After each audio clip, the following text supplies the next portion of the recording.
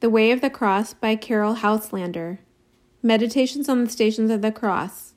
This is a reading of station number 6. Veronica wipes the face of Jesus. Now, while Simon labors under the cross with Jesus, while his mother Mary follows behind him in the crowd, someone, a woman, forces her way through the rabble, even though the guard of the Roman soldiers surrounding him, and comes face to face with Christ. She is driven by compassion. The face that the Lord turns to her is terrible to look on. It is difficult to believe that it is the face of the Son of God. It is difficult even for those who have once seen his face shining with the brilliance of a fire of snow upon Tabor to believe in him now.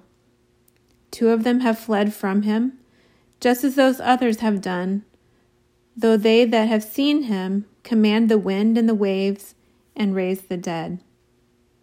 Now that face of infinite majesty and compelling beauty is unrecognizable.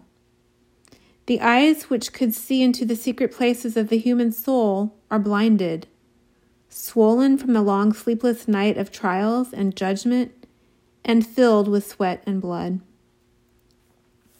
The cheeks are bruised and dirty, the mouth swollen. The hair, like ripe corn, is tangled by the crown of thorns and matted with blood. Certainly there is no sign now of the beauty that could win a person's heart by a single glance, or of the power that can rule the tempest and give life to the dead. On the contrary, here is a man who is the very personification of humiliation, who is ugly with wounds and suffering, who is in the hands of other men who have bound him and are leading him out to die, and who is not even able to carry his own cross alone. It is all this from which his close friends have fled, which drives this woman to him.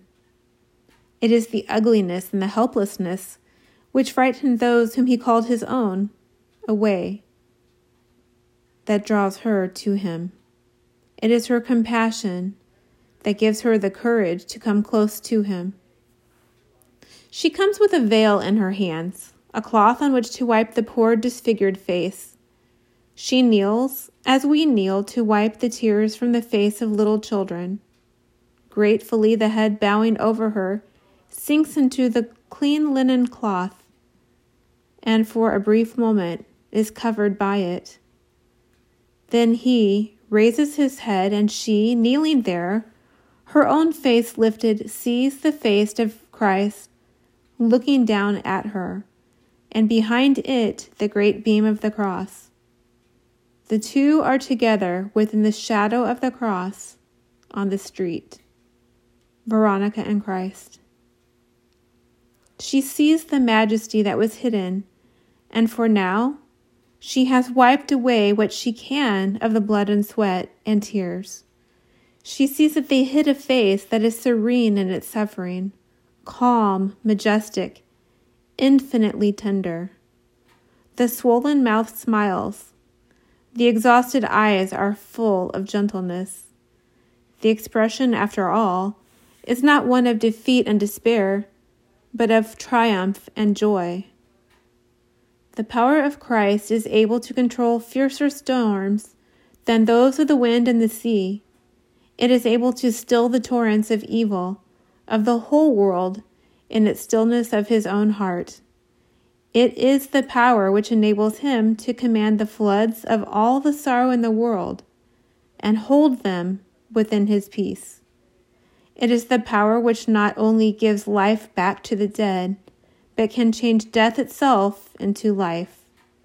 It is the power of divine love. So, for a moment, a vision more wonderful than Tabor is granted to the woman whose compassion drove her to discover Christ in a suffering man.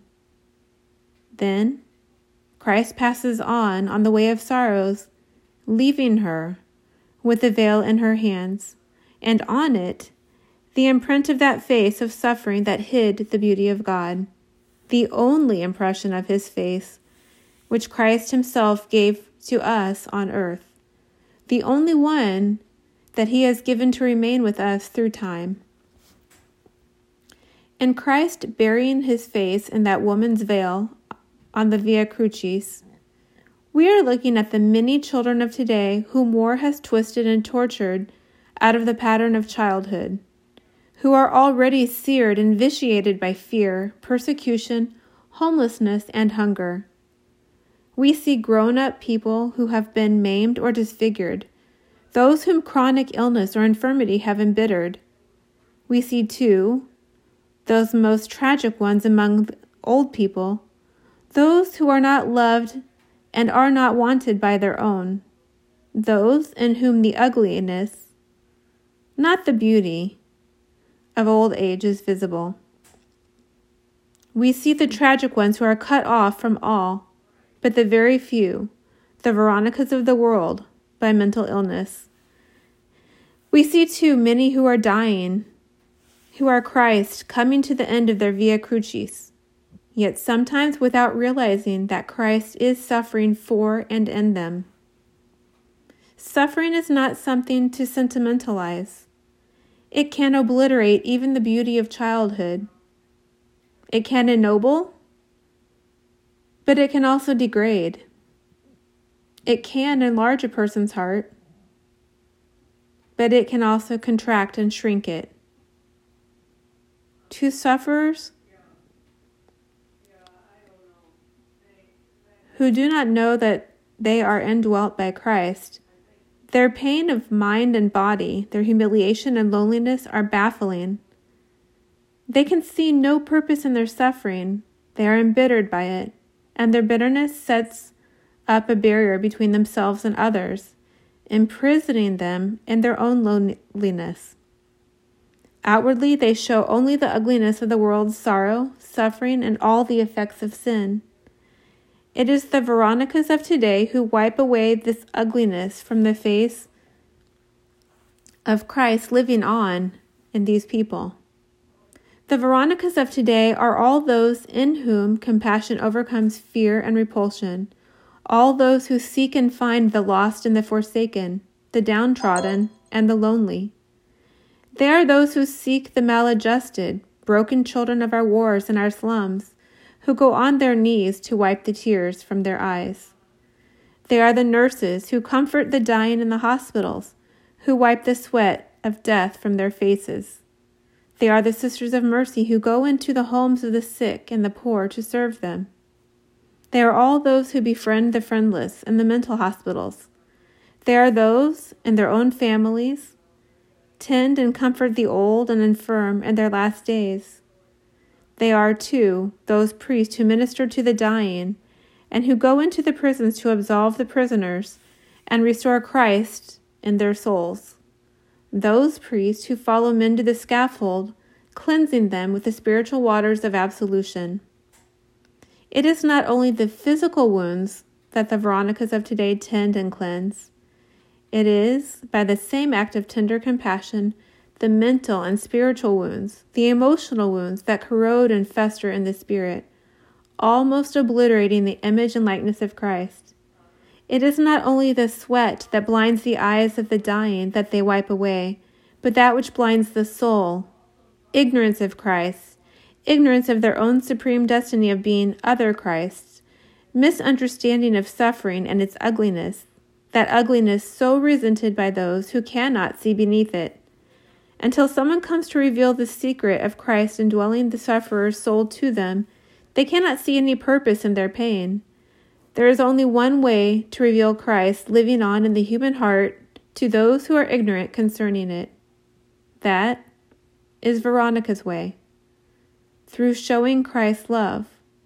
When someone comes, maybe a stranger, maybe someone close at home, but whose compassion was not guessed before, and reveals Christ's own pity in herself, the hard crust that has contracted the sufferer's heart melts away, and looking into the gentle face of this Veronica of today, the sufferer looks, as it were, into a mirror in which is seen the beauty of Christ reflected at last from the sufferer's own soul.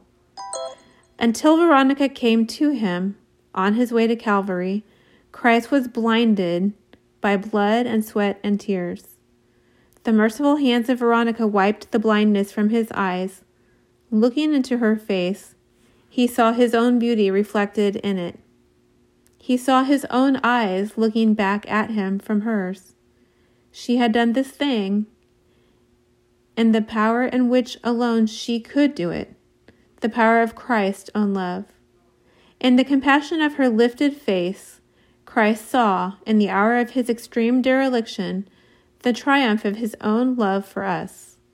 He saw his love radiant, triumphant in her, and in all the Veronicas to come through all time, in them and in those sufferers in whom his own divine beauty would be restored by their compassion. Prayer. Savior of the world, take my heart, which shrinks from the stark realism and ugliness of suffering, and expand it with your love. Open it wide with the fire of your love, as a rose is opened by the heat of the sun. Drive me by the strength of your tenderness to come close to human pain. Give me hands that are hardened by pity, that will dip into any water and bathe any wound in mercy. Give me your hands, hands that heal the blind by their touch, hands that raise the dead and are nailed to the cross. Give me your hands to tend to the wounds of the body and the wounds of the mind. Give me your eyes to discern the beauty of your face, hidden under the world's sorrow. Give me the grace to be a Veronica, to wipe away the ugliness of sin from the human face, and to see your smile on the mouth of pain, your majesty on the face of dereliction, and in the bound and helpless, the power of your infinite love. Lord, take my heart and give me yours.